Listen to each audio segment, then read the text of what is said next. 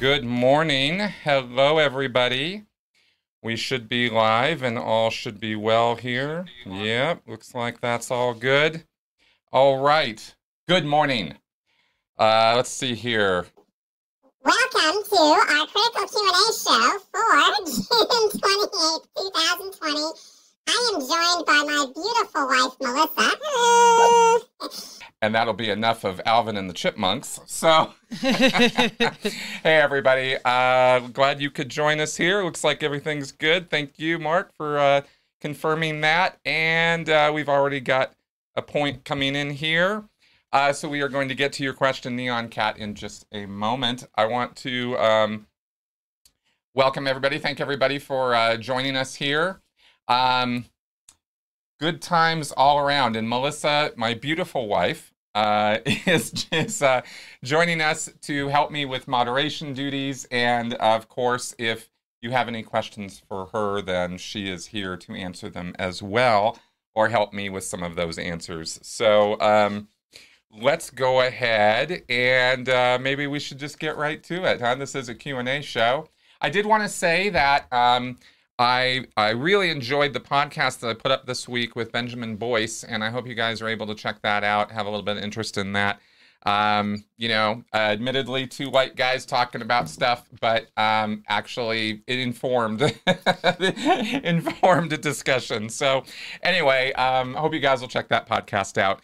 And I wanted to say that just because since I usually start my Q&As with some sort of preamble about, how things are going with the channel and what I'm doing and plugs and all that kind of stuff, I wanted to say that definitely moving in a direction of way broadening the category of discussion on this channel to authoritarian propaganda stuff, the culty stuff that we see all around. And in fact, if all goes well, I'll be doing a chat with John Atack this Tuesday live stream. We're setting that up so we can talk about some of that stuff exactly. And anyway, I just wanted to, sort of say that that's where this thing is going and has been going for a long time. And I'm just sort of saying it out loud that, Scientology is something I will obviously continue talking about forever because it's always going to be a part of my life and always something to discuss and especially answer your questions about. But in terms of new content, not super interested in continuing to make videos about Scientology at this point. I will probably do a few, but that might hone in on specific aspects of it, or if there's news or current events about it, of course, I will certainly comment on that. But as far as the subject itself goes, I just really feel like I've put so much content out there, and I, for myself, kind of need to move on a little bit from it.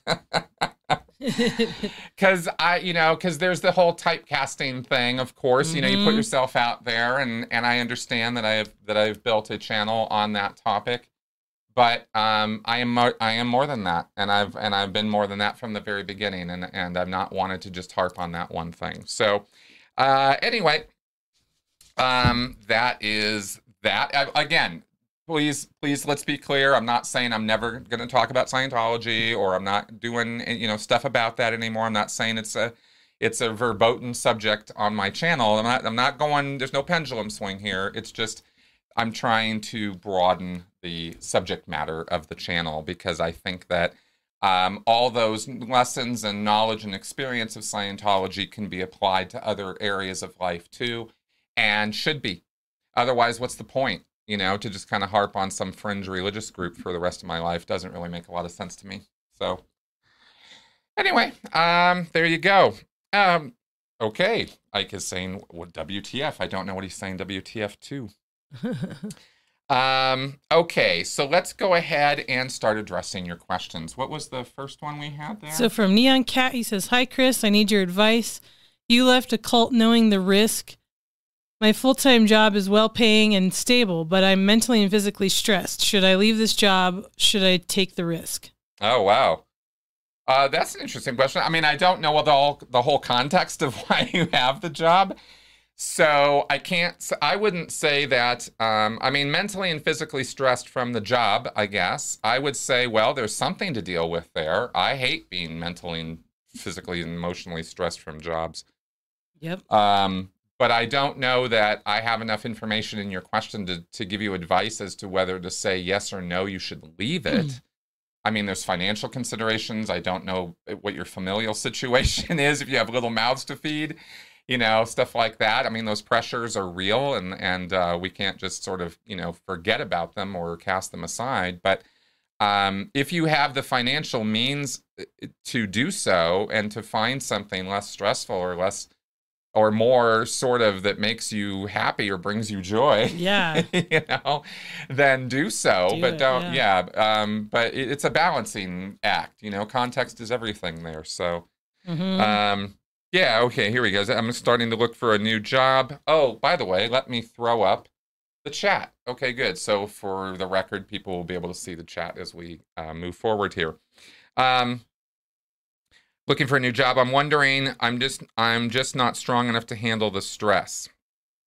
Okay, well, then it's time to find something new.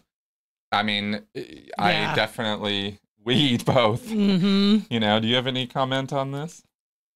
Yeah, if it's causing you that much distress, I mean, I wouldn't say necessarily just quit, but definitely find something else and then quit, you know? Yeah, that would be the sequence that we've used in the past, Mhm. both of us actually, is find something, get yourself set up, you know, keep your basics cared for, because the idea of tear everything down and then we'll figure it out, Yeah, you know, I've already yeah. said that's not necessarily the winning strategy, you know. All right, good. Glad I could help with that. And then what was the next one we had? Okay, so hey, Chris and Mel, random question. Have you guys went out and dealt with a Karen or Kevin? Yeah. Sure. Have I ever dealt with a Karen or a Kevin? Yeah, I think I used to be surrounded by them in Scientology.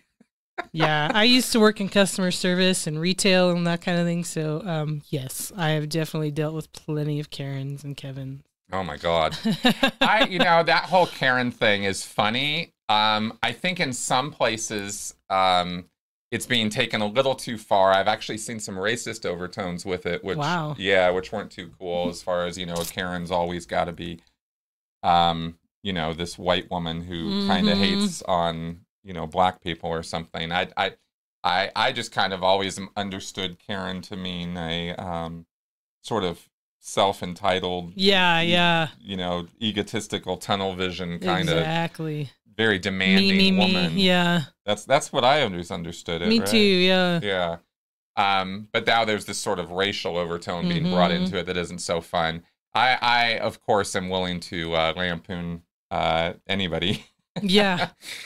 But yeah. Anyway, All cool. right. Well, keep questions coming, guys. This is a Q&A show, and I want We've got more. This what else one, we got? we've got ex-Scientologists. Mhm. Do we like someone and become friends with them because they think like we do? Shouldn't we also like someone because they have different ideas than us? Oh, what a great question. Yeah. Absolutely. Absolutely, we should. You know, variety is the spice of life. You know, it is only through the exposure of different ideas and new ideas that we ourselves would not be able to come up with. We either lack the imagination, the experience, the language, you know, the knowledge base to, you know, to look at things from different points of view.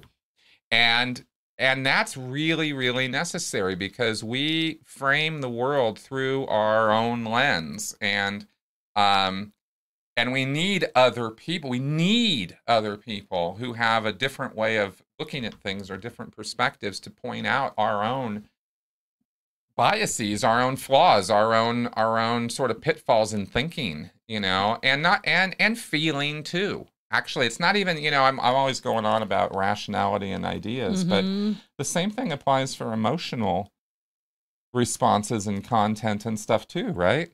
Oh, Yeah. damn, Mike. Wow. Thank you, man. Have you been giving back for me? Good, thank you. I will take that up in just a second. Good question. But let me finish answering on this one. The emotional things the emotional contributions or views that people bring to your life are also just as valuable as the data or differing views that they bring to you also. I had, a lot of my education or learning about life and about mental issues, like we talked about in the call-in show this week. Yeah. I learned from you emotionally, not just here's some data. Right, right. Even how you respond to things. And, Yeah. And yeah. I think that enriches your life, by having lots and lots of that. So yeah, point made. And then is Ike's question here. Congratulations on branching out. It's not easy speaking truth to a mob that demands conformity. That is definitely true. But you're well practiced and are uniquely positioned to do so. Have you been getting blowback from any of your recent stances? Yes, I have. Oh, yeah. And that's to be expected. I actually definitely expected, even in some ways, a little bit more blowback. On Twitter, I only had to block a couple people. And I actually really wish I hadn't even had to do that. I take it back, except Twitter is just the land where nuance dies, and people would misunderstand my intent. Yeah, there has been. Even the video that I posted yesterday, I was getting some sort of pushback on it, and it wasn't bad. It wasn't horrible. I don't mind people pushing back with when they're pushing back on arguments or ideas. I have not yet been called a racist, outright, overtly, because of what I've been talking about with Black Lives Matter, and that's good. That's encouraging. It's actually helped me to keep talking about it, that I haven't gotten too much real hate. Yeah. It's easy. I got a couple. I mean, it's easy enough to block sort of thing. And I love the constant criticism of you're not much of a critical thinker. I thought you were a critical thinker. I love those. Oh yeah. So that's just because you think differently from them, you're automatically not a critical thinker. It's okay. We can all be critical thinkers and disagree. That is still a legit thing. There are, we can disagree on opinions, viewpoints, ideas about things, and we can try to inform one another and be better at that. And I think that would be a better way of moving forward than just all the name calling. I think people also, I don't know, this might be wrong, but I think also people are kind of exhausted in a lot of ways too. So I think some of the lack of pushback I might be getting is just coming from the fact that there's so much going on and people are so about it, But that's just conjecture on my part. Thanks again, Ike, for that. Really appreciate the support, man. Do we have more? We've got Dina. Mm-hmm. Best way to deal with an older terminally ill patient or parent who has been led to believe in Rush, Hannity, Fox, and Trump. I don't want to argue, but changing the subject is always extremely difficult. Yeah, good question. A lot of it depends on the relationship and how good it is that you have with the parent, right? If it's contentious about everything, then it's just going to be more contention, right? But if it's just on this area of like, Fox and politics, let's say, or Trump, right? You mentioned, Hannity, Fox, Trump. I would not, especially with terminally ill parents and, older people, I would not get into big arguments about belief. You're dealing with a lot of potential variables with older people, terminally ill people, especially in terms of what's even functioning up here. I'm not trying to make assumptions that everybody who gets older is losing their marbles. I'm just saying there's variables. This is a broad question, so I'm answering in a broad way. You have to take those kind of things into account when you're engaging ideas with somebody. Are they capable of even like rethinking their ideas? And in the case of what you're describing, probably not. And it's probably not the best use of either of y'all's time to try to harp on that stuff. If you can find other things, here's the real answer is no. Please find the things you can agree on, and reinforce the hell out of that. Find the things you do love each other for as a parent to a child, or that you can relate to as a parent to a child to a parent, and really emphasize that stuff. That's what kept me in touch with my mom over all the years that we were contentious about Scientology. when she was out and I was in, and I knew she was out and she was leery of me being all in. We couldn't talk about Scientology, and she's the one who made it clear to me that that was okay, that we could still talk about other things and still have a relationship, not based on the stuff we disagreed about, but the stuff we do agree about. Right. However small or tiny that little bud might be, if it's gotten down to the point where there's nothing to talk about, that's rough. And in a case like that, I would try to, find something. But if you want the relationship to be there and be real, I don't know. That's kind of what I'm thinking on that. The biggest worries he believes COVID isn't a problem, doesn't wear a mask. Okay. Yeah, that sucks. That sucks. And obviously, I guess, Dina, the science isn't communicating at all. That's a hard one. I don't know how to convince these people that COVID is real. I just don't get it. It's hard. One thing, some people might see it as a kind of emotional blackmail or something. I wouldn't use it this way. I wouldn't use it in such a way that it would come off like that. But it could even be, look, I love you so much. Could you just do it for me? I get it. You disagree. You think it's stupid. You think it's dumb. I understand. You don't even agree with the science. You think it's all a hoax. But will you please, when you go out, wear a mask for me? I mean, you're talking about life and death matters. You're not talking about small things.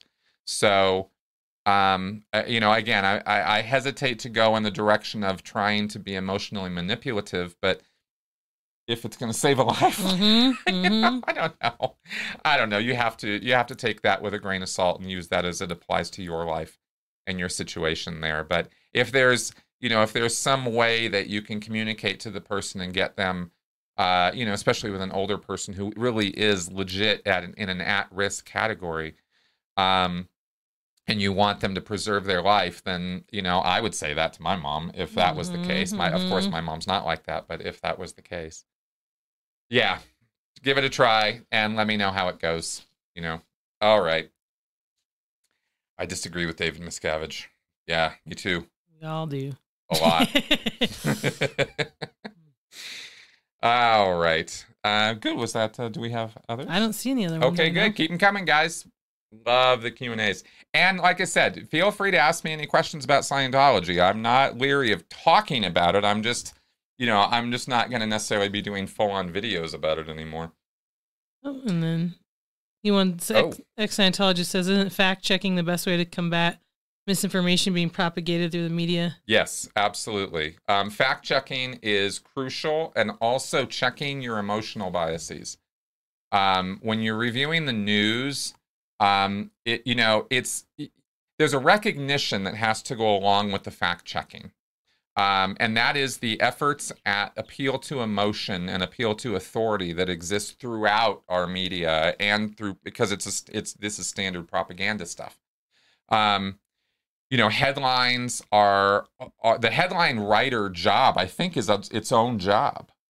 Different from the person who wrote the story isn't usually the person who writes the headline. I think that's the editor or something, or headline writers. And they're doing it for clickbait. They're doing it so that people will look at the articles. I've seen headlines that were the exact opposite of what the story was, right?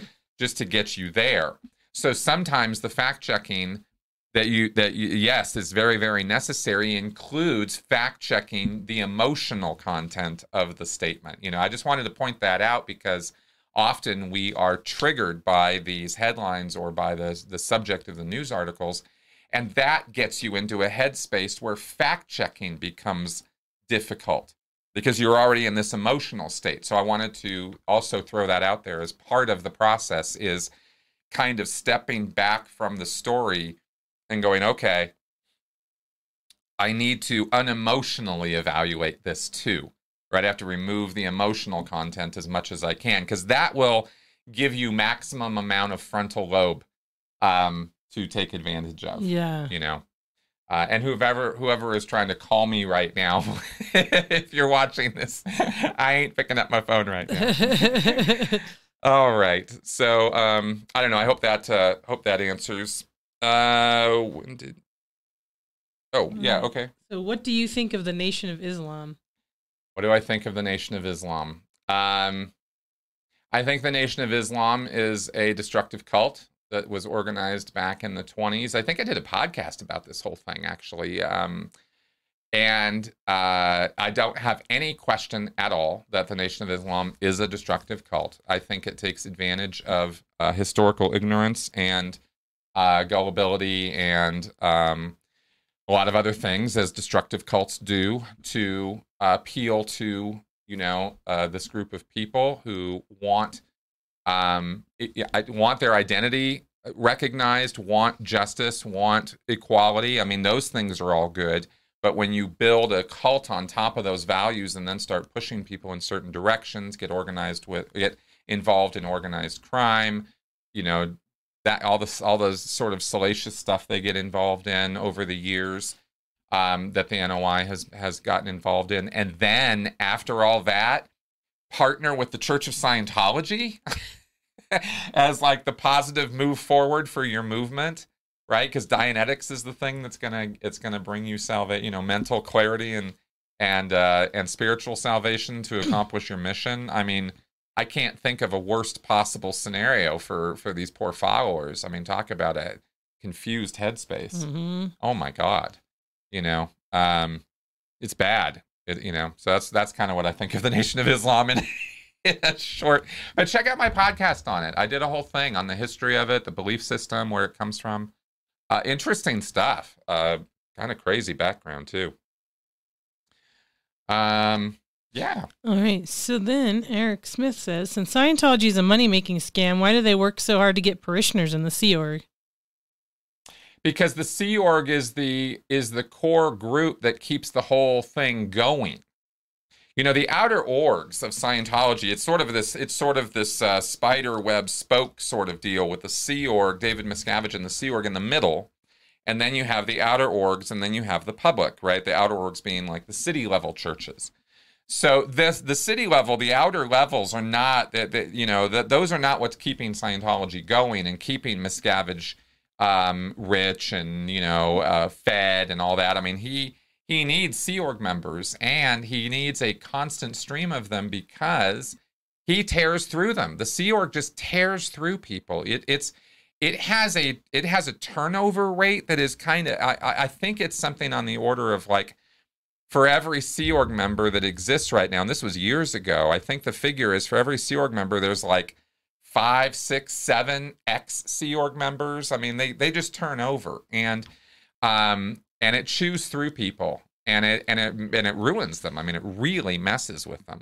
So people are getting promoted and then busted constantly. And then once you're busted, you're kind of persona non grata forever. I mean, it's like this is all within the Sea Org. I used to work with people in the estates area and on the RPF who had been very, very senior executives involved with very high-level church operations. And they got busted, and they're never going back. So Miscavige needs a new crop of people coming in, and they have all these insane qualifications, these lists of things you have to have accomplished. IQ, personality test has to have things in a certain range. You can't have, in order to move up to the very, very top, you can't have had any kind of crazy drug history or wild sexual escapades. And the world, is a pretty wild place, and drugs are pretty rampant. So finding these people and getting them into the Sea Org and then moving them up the line is a bit of a Herculean task. Oh, God, I imagine. It is. And so this is why they need this constant stream of fresh meat, so to speak, of new members. And from those new members come the Sea Org members and that sort of thing. So, and at the same time that I'm saying all of this, I will still stand by what I said earlier, that many times that Miscavige is not particularly working on growing Scientology. So, the new membership lines have been dead since the 80s. They've really not tried to do any real forward push to get new members. Since I think the mid-90s is like the last time there was ever a real concerted effort. the Super Bowl commercials notwithstanding, those things are just money makers for the internal people who are already Scientologists. So I don't know. I hope that explains everything. I hope I'm talking clearly about all that. Hope that answer made sense. All right. So what else we got? Ex-Scientologist wants to know, when did news stop being real and become sensationalism entertainment? Wow. 60s, I think. I think that's when the tide started turning on the news, starting to become not just here are the facts, but let's add a little bit of spin to them. I think the reporting on the Vietnam War, which I've not gone deep on. I've only been told a few things about it that give me this impression. Advertising has been spinning it from day one. They've been taking all the lessons of propaganda and Bernays and using those against us from the very beginning. Buy the soap and cigarettes are healthy for you and all that kind of nonsense. But as far as the news goes, I don't think it started infecting that area until Vietnam and the social unrest of the 60s. That's my best guess on that right now. Fred Phlogiston says, if you would get your PC folder, would you release it? And if yes, which part would you not blank out? I bet it would be a real education for me to get my PC folders. I've been thinking about this a lot. I'm never going to get my hands on them, I'm sure, unless Scientology falls and I somehow can get in there and get them. Yeah. But, and that, I'll tell you, I bet I have forgotten way more than I remember about my Scientology experience. And I would be fascinated to go through those things. The first folder is the one that has, a whole bunch of evaluations about you and your programs and the things the case supervisor is writing and stuff like that. And the folder error summary, which is this big collection of all the errors that have been made on your case over the years that you've been getting auditing and all the repair that you need and stuff. I'll bet you there's stuff in there I've totally forgotten about. I'd also be kind of interested to see all the evil purposes that I ran out on the RPF, because they were tables of them. I mean, there was legions of evil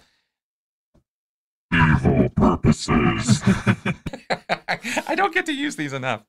That I ran out, through the false purpose rundown. So I don't know what I would. So my guess, what I'm kind of going around and around here on is I don't know what I'd blank out because I forgot what's in there. But everything that I do remember and know about myself, of course, and all the things I talked about, I don't think any of it would be very super confidential from the broad public. I decided to be an open book on the day that I started doing this. And I don't have big skeletons in my closet and big, huge, monstrous secrets. I've got some personal things that I'm not going to make public, but as far as my, who I am and what I'm about and my history and stuff, I don't really care that much about it. So, yeah. All right. Kiva asks again, how do I avoid sounding like I told you so when a friend used aversive training on his dog, like shock collars, which I warned against? Then he had to put it down after it mauled his 7-year-old's arm. Damn. Yeah, that's crazy. Damn. Poor kid. Yeah. Well, here's how I avoid doing that, and maybe this will help you. I know for an absolute fact that it is nothing but useless to tell somebody I told you so. Mm-hmm. Because what that does is it hits them in the ego, and it makes them slightly or incredibly defensive. And that shuts down the critical thinking that you want them to engage in. And it shuts down the lesson learning that you want them to have. Because I told you so, I was right, you were wrong. Right? Well, they were wrong. And odds are, if their 7-year-old's arm was mauled by a dog, they probably know they were wrong. Hopefully they've had that realization. I mean, I might be missing the context of the question here. Maybe the person didn't get it, but I would imagine, oh, my God, I hope they got the point that, that was not a good thing. And instead of approaching it from an I told you so point of view, it's more of, okay, so, we talked about this. What are your thoughts on it now? What do you think about all of that? I don't know. If it comes up in a conversation and you want to start a conversation with them about it, then it would be a more of a questioning consulting kind of conversation to see where their head's at on it now and see if they've learned their lesson or see if there's still something there. And if you create a safe conversation for them to open up about and be honest and talk openly about their mistakes, they'll probably go there. Or you can more easily steer them there. What I will say is, even if that doesn't work, what will absolutely positively not work is telling them how wrong they were. And really, really shoving it down their throat hard, right? Unless you really want to get a negative effect out of this person, I would not generally, in a general way, again, this is a broad question, so I'm answering broadly, but I would not approach it from a point of view. Yeah. I don't know. I hope that helps. Okay. Nobody home here wants to know, besides Jesse Prince, do you have or any black friends? Yes, of course I do. Yeah. Yes, I do. Both online and in real Yes, in real yes. life. Yes. In fact, one of my best friends here in Denver is a black man. Okay. All right. And Leslie Martin says, "Hi, Chris and Melissa. Chris, will there be another episode of The Three Apostates? I really enjoy the three of you interacting. I now watch their videos." Yes, definitely. In fact, thanks for asking me here. Somebody asked me the other day, and I've been meaning to reach out to Lloyd and John and set that up. So I will do so. I'll let them know the natives are getting restless and we need to get on with that. So we will get to another Three Apostates. All right. And then Nerman Odkin wants to know, how do you feel about religion mixed with current politics, a non-separation of church and state? I hate the idea of religion being mixed with politics. Theocracies are awful. They almost always turn into culty situations because when you're merging extremist belief or deep-seated belief in a supernatural belief system, and you merge that with a government system which is designed to run a gaggle of people who have differing ideas and beliefs about things, then you get this authority system that is either going to enforce its belief system on the people, the population, or at least is going to look at all of those people through the lens of its belief system and is going to treat them accordingly, which is a skewed, biased way of treating the population. And we, of course, in the West have come up with this tradition of separation of church and state to solve that exact problem, because it can get so bad that the state, through its belief, its church institutions, can start, torturing people, carrying out inquisitions. I mean, history is clear on what happens. Iran is an example right now of what it looks like. It's not a happy place to be. You don't want theocracies. You don't want a merging of church and state. There's just no, I can't think of any real good examples of that. There's no. People bring up the Dalai Lama and I go, no, that's not a real great society that's being run there. I like some of what the Dalai Lama says, but I do not ever want to be ruled or have somebody dictating the laws of a country based on their religious beliefs or have those influenced through that.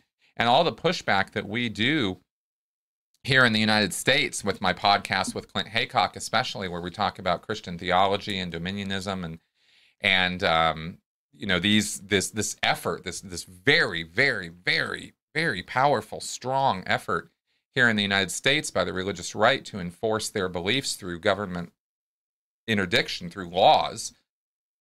It's just bad news. There's no happy ending in that situation. Not for and to be clear, for everybody who doesn't believe as the government believes are the people who are going to get persecuted. Exactly. I mean, the people who are on board, they love it. And that means it could be Christians too, because it depends on which sect of Christianity the government decides to go with. So that's because you're Christian doesn't mean you're protected. Exactly. Just remember that. That's right. That's exactly right. So, hey, Flint. Flint's saying hi to us in the comments. Hello. So anyway, yeah, that's my short version take on that. Again, we've done whole podcasts about it because it's a complicated and difficult topic. I understand people's beliefs, start running hot and heavy, and they're like, my way is the right way. So, no, no, thank you. Okay, right. So Ike Ojiamian, I Oh, probably Ike, yeah. messed that up. Some of us are temperamentally conservative, libertarian, individualist. Doesn't mean we are wicked, greedy, xenophobic, or sexist. Mhm. Thoughts on temperament vis-a-vis political, philosophical views? Okay. Well, temperament has to do, I guess how I'm thinking about the way you worded your question there is extremism of enforcement of the belief. We are never all going to be on the same page. So we're going to have to figure out how to get along. And as far as I'm concerned, the United States government system of checks and balances and stuff is sort of it runs on compromise. That's the sort of grease that keeps the wheels of our government going, is compromise. Nobody's getting 100% of what they want. But if you can get 90%, take it, right? Because that's otherwise you're going to hit law of diminishing returns, and it's just going to be nothing but grief for you. So we want people of a temperament in government to be able to recognize and deal with each other that way. And we want a citizenship that is informed enough that they understand that differing views are actually a good thing. A variety of views and ideas and temperaments within the population is a plus. It's a feature, not a bug. Because as we said at the very beginning, actually, with ex-Scientologist question, a variety of views and ideas is what it lifts all of us up. Mm-hmm. Even the bad ideas. And I know I might get shit for saying something like this, but you can't kill extremism. You can't kill an idea. So there's always going to be people on the fringes of any spectrum who are going to be awful, who are going to be all about us versus them, who are going to be all about, it's my way or the highway. You're not going to get rid of those people. It's just an unreality unless you're really, really, really into genocide or something, mm-hmm. right? Or mass murder, which is what revolutionaries try to do after they've taken over. And they go through and clean everybody out who's got any views that are different from theirs. But as far as the general population goes, I have no problem living right next with and being friends with libertarians, conservatives, liberals, progressives of all stripes. I don't care. If we can recognize that the more fundamental agreement that we all have is we're a diverse population of lots of views and ideas, and we're just going to have to learn to live with each other. And I think that's the winning attitude that Americans should have. And I think the potential for having that is what makes us great. Not just America, anywhere in the world that can have that kind of attitude. And I think we rail against governments and institutions that want us to be different than that. Mm-hmm. All right. Eradico said, "Who will take over Scientology when David Miscavige dies, and how will the cult adapt?" Yes, the constant question. Yeah. Okay, I don't know.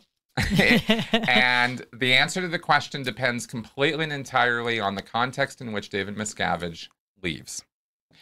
And so, so let me say, if David Miscavige is perp walked out of the church by the FBI in a raid, and there's video and evidence found or already, in the authorities' possession of him beating on people or hurting people, and this can be shown to Scientologists, then they're going to have a very different idea of him than if he were to simply pass away like Hubbard, and they can come up with some cover story of what happened, and a new person can rise to the top. Those are two wildly different scenarios, for example. So if if it's found that David Miscavige has been, running this criminal operation and he's involved in shady deals and maybe worse, and he gets busted for his, for criminal for real, crimes that can be proven in a court of law, and that happens, then and that's no easy task, by the way. But if that could occur, then you'd have a very different end scenario for Scientology. It could very well just collapse. It could fall apart under a circumstance like that. Whereas if he were to pass on or pass the torch for some reason, or were to be busted in a less spectacular way and just sort of disappear or fade away, then Scientology could continue because somebody or somebodies could step up, like what happened with the Jehovah's Witnesses after their founder died and after Rutherford left. They got this council of elders, and they've been kind of running the show ever since. And as Lloyd Evans describes them, they're sort of the survival of the dumbest. You know, that's like, it's not the cream of the crop rising to the top, but it's a group of people who will just kind of keep the status quo going. And that could be Scientology's future. So, so there's different scenarios here depending on how things roll out. And again, there could be some other scenario that I'm not even thinking about right now. So, yeah. Okay, Moonman 55. Any thoughts about what the next phase of human evolution is related to what we are seeing today? Will humanity develop the empathy and compassion to throw away dangerous ideologies and belief systems? Possibly. That's a great question. And I've actually recently been introduced to the idea that perhaps we are, as a species, human beings, perhaps we are evolving past or sort of beyond the need to identify and partake in a group mind or a group sort of structure. And, we're becoming more and more individual. And this would be a kind of an important evolutionary step if it's true, if that's the direction that we're moving in as a species, because that means we could possibly evolve beyond this sort of genetic urge to form groups as, like, I'm talking herd, tribalism basically is what I'm saying. Maybe we could evolve beyond tribalism. And because our society is structured now in such a way that we don't have to have tribes. We need groups of people to cooperate and work together, but that's a bit of a different thing. A bunch of individuals can get together in a group, work together on common goal, and not go extreme, not go into the cult mindset, right? Any group can do this.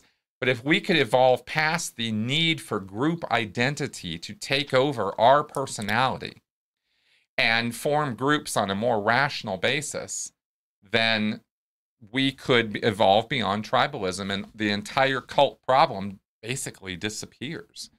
And wouldn't that be something? But obviously this is not a couple generations away. This is something that it's going to take a long time because evolution's a little slow. But that's an idea that was recently presented to me, and I thought, wow, that's an interesting idea. Jonathan Haidt writes in his moral philosophy that there was something I missed. The moral. Anyway, Haidt's moral philosophy, his theory of how morals and ethics work. He said that we're 90%. 10% bee, 90% monkey, I think he said, something like that. Like we're mostly individuals already, but we do still have this part of us that is willing to be subsumed by the group dynamic or the group identity. And we still are too quick to jump into those sort of paradigms or way of thinking or way of identifying ourselves. And if we can just get past that, tribalism is a thing of the past, and like I said, that would be quite amazing. All right, Bert Pineapple asks, Chris, can body thetans move from person to person? Yes, they can. I think David Miscavige is terrified of children's body thetans jumping on him or something. I don't know if that's a joke or not. Mark Headley said it, and I just always remembered it because I thought it was so ridiculously funny. Apparently, Hubbard was concerned about this too. I think that was the basis of him wanting to have an e-meter built for him that would shock him. And the guy who was asked to do that, this is when Hubbard was in hiding in the 80s. He wanted this like sort of, I can't remember all the specifics of it, but he wanted this e-meter built that would shock out the thetans or something because Hubbard was afraid that they were floating around. Oh, damn. Wow, Ike, thank Damn, you. Ike. Awesome, man. Thank you. Anyway, he wanted this, it threw me off base for a second. Yeah. There. Anyway, he wanted this thing because he was afraid that body thetans were being attracted to him. And you can actually, in Scientology, you can get to OT8, you finish OT7 and you're not supposed to have any more body thetans. And then you move on to OT8 and do whatever you do there. But body thetans can still glom onto you somehow from the environment. And this can be the cause of why you would need some repair auditing. Yeah, so you're really never free of body thetans. Oh, no. Yeah. It's like the cooties, man. They just get you. So. All right. Oh my God. So like Valley Girl asks, since you have been through an environment with such a tight control on truth, do you have advice for keeping our sanity among all the polarizing news items and debates we are currently experiencing? Yeah. Be chill. Every single time I've gotten to a place where I've been able to objectively look at myself and how I've fallen into a, kind of mindset, and she can attest to this. This happens too frequently. These news, the propaganda that we are assaulted with every day, it works. I mean, I want to keep stressing this, right? That stuff, it works on us, and it sure works on me. It works on her. It works on everybody I know.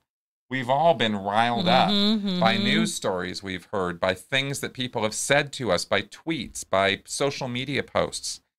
And our first thought is not, oh, let me calmly examine this and fact check it, right? Yeah. That is not where we go. We go Rare. the exact opposite direction, right?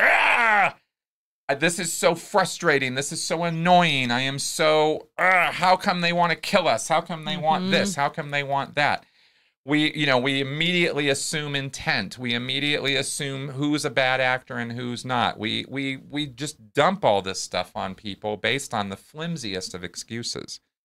And that's where we tend to go. That's where we naturally tend to go. So what I have had success with, or when I have been successful with not doing that, is when I can disconnect from the emotional appeals that are being made to me by the propaganda and sort of, okay, what is this actually telling me? And then, is what it's telling me true? Or is this just a bunch of generalities? Or is this, is this itself a propaganda opinion piece disguised as a news story? That is all over my Google News feed, which is why Google News is almost useless, because half the articles are opinion pieces. Yeah. And they're disguised as news stories. We've merged the world of celebrity media and gossip media, which has been a thing for a long time, has merged with real news, where now it's, our sloppy thinking makes it all the same. And, foreign affairs to us, foreign relations for most Americans seems to be the news of personalities. How did Trump do talking to the president of France, rather than what are we actually doing with France? Right. In terms of trade, in terms of arms, in terms of, all the international things that you would want to pay attention to. Right. We don't pay attention to those things. We pay attention to the things that the person said, and the things Trump said or our president said. And we tend to focus more on the people rather than the issues.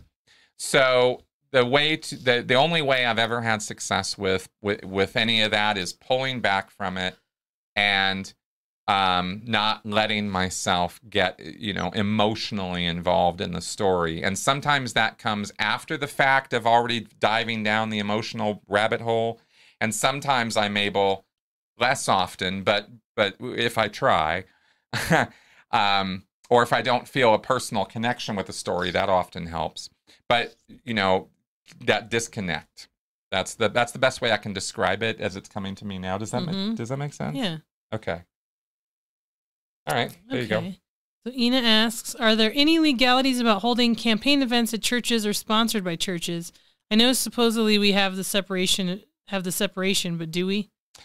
Yeah, that's where the churches really take advantage and where the IRS does not come down on them here in the States as they're supposed to per the tax code. 501c3 tax code that churches get to get tax exempt status under specifically states that they will not endorse political candidates from the pulpit. They're not supposed to get into that. They're not supposed to be telling you who to vote for. They're not supposed to be getting in. They're not even supposed to be touching that stuff.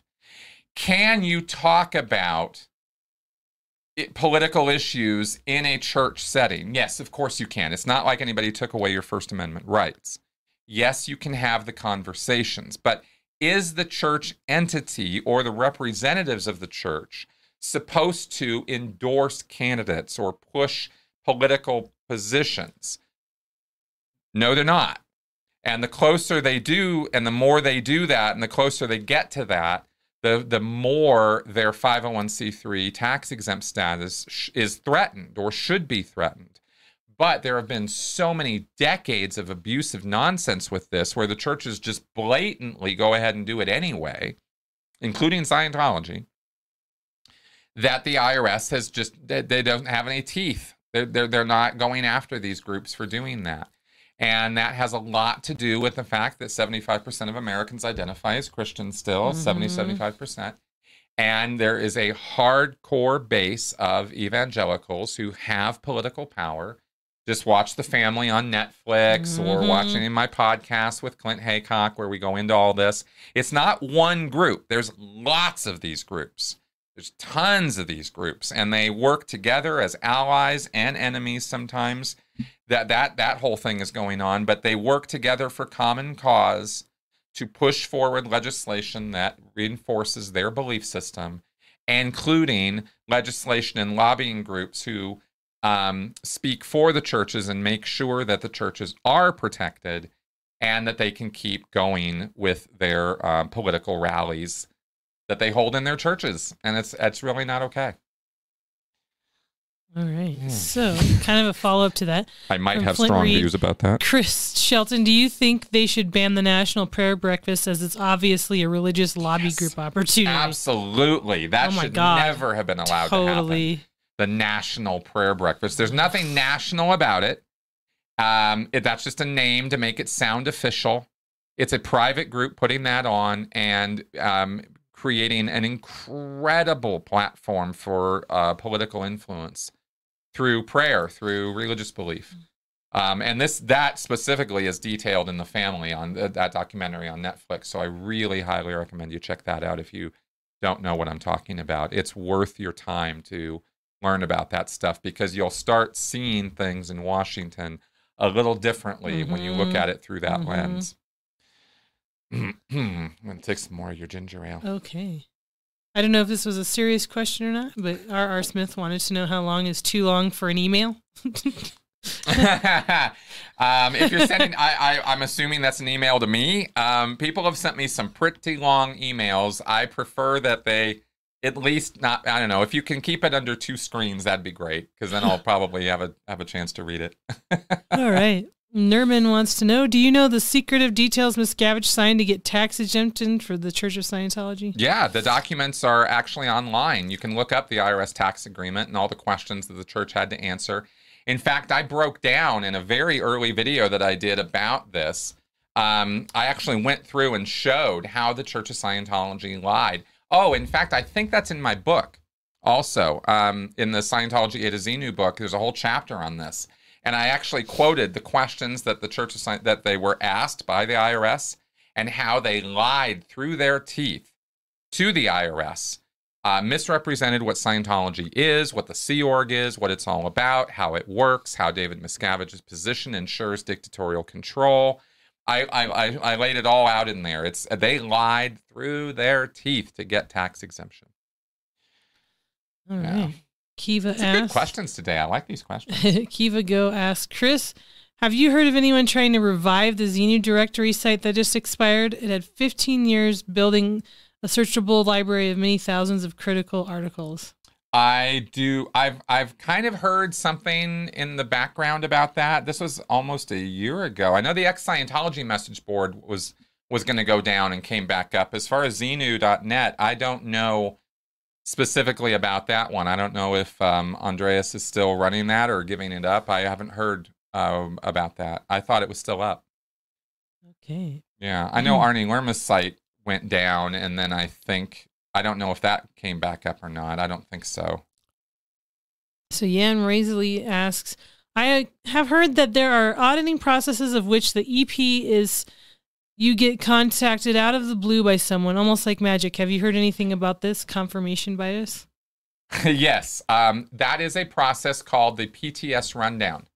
And it's actually a series of processes that get run on a person. Okay, actually, thanks for asking about that, because that is not the PTS rundown, the suppressed person rundown.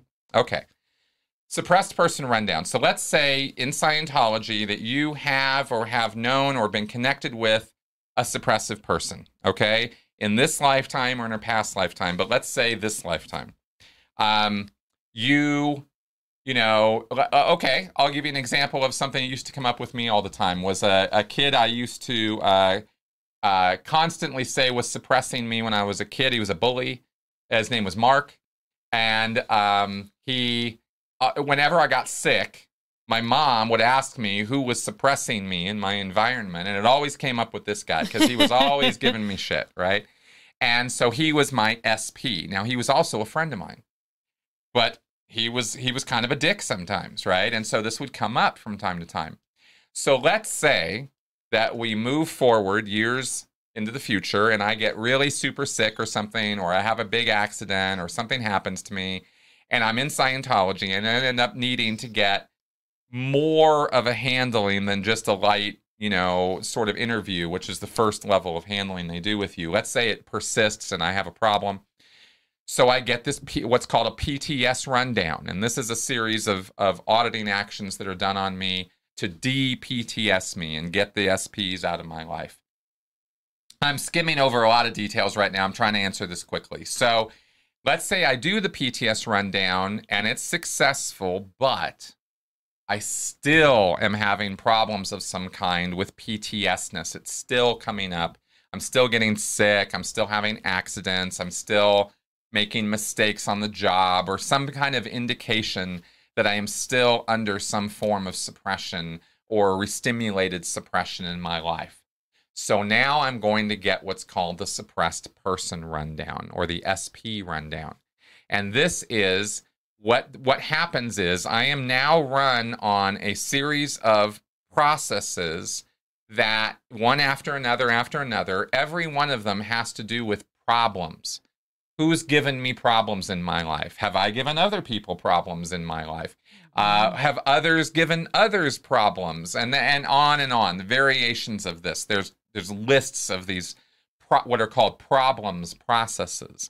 And I get run on this and I continue over and over and over this list. This can go on for hours, days, even weeks until that SP that we're addressing contacts me in real life, makes some kind of effort, a phone call, a letter, something, anything, to try to reconcile or make up for whatever happened in the past. There's some positive, friendly outreach from the SP. So let's say it's this guy, Mark, that I knew as a kid. I haven't talked to him in years.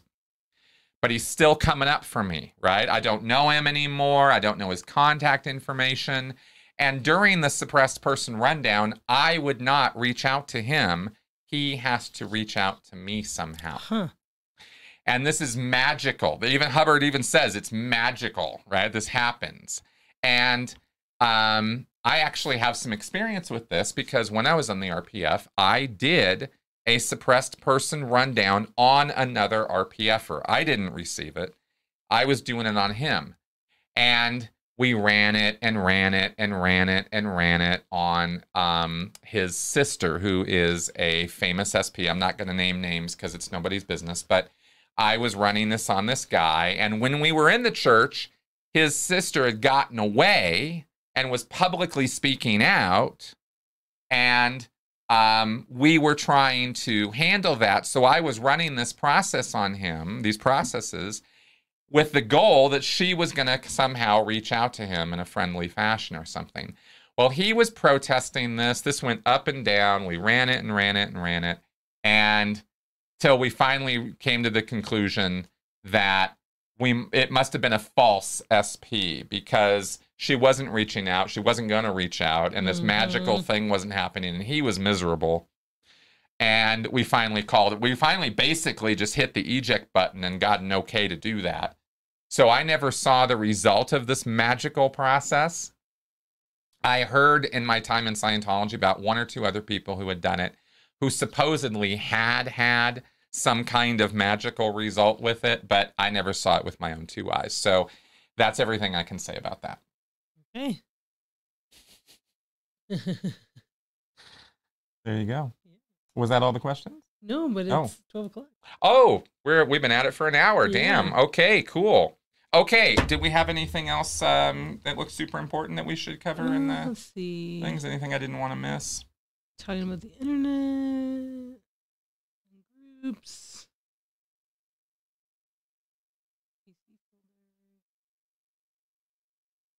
Okay. All right, cool. Well, we've been at it for an hour here, so I will answer Neon Cat's question about Baby Yoda, or the child. Yes, I love Baby Yoda. I love The Mandalorian. I like what So they did cute. with it. Yeah. Yeah, we both were down. Okay, good. And 7, we left the door open So let him in. to let him in, and he was in here Let's go before see. we started. Yeah. But then he has not come back in since. And I did not set up the 7 cam for this episode. 7 cam is something that you'll get when you watch us on the on our call-in show on Wednesday nights. He's probably hiding under the couch right now. Okay, fine. All right, guys. So, listen, thank you very much. Ike, thank you especially for the super chats. Yes, Really thank appreciate you. the support, man. And all of you guys out there who are joining us on Patreon or just supporting the show through your viewership and sharing and liking what we do, I really, really, really appreciate it.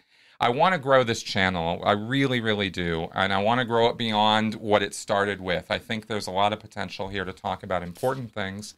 And your questions this episode have actually kind of proven that out for me. So anyway, just putting those last bits in there. Thanks for coming around, guys. And let's go ahead and wrap up for today. All right. And we'll see you on Tuesday. And if not Tuesday, we'll see you Wednesday for sure. Bye-bye. Bye-bye.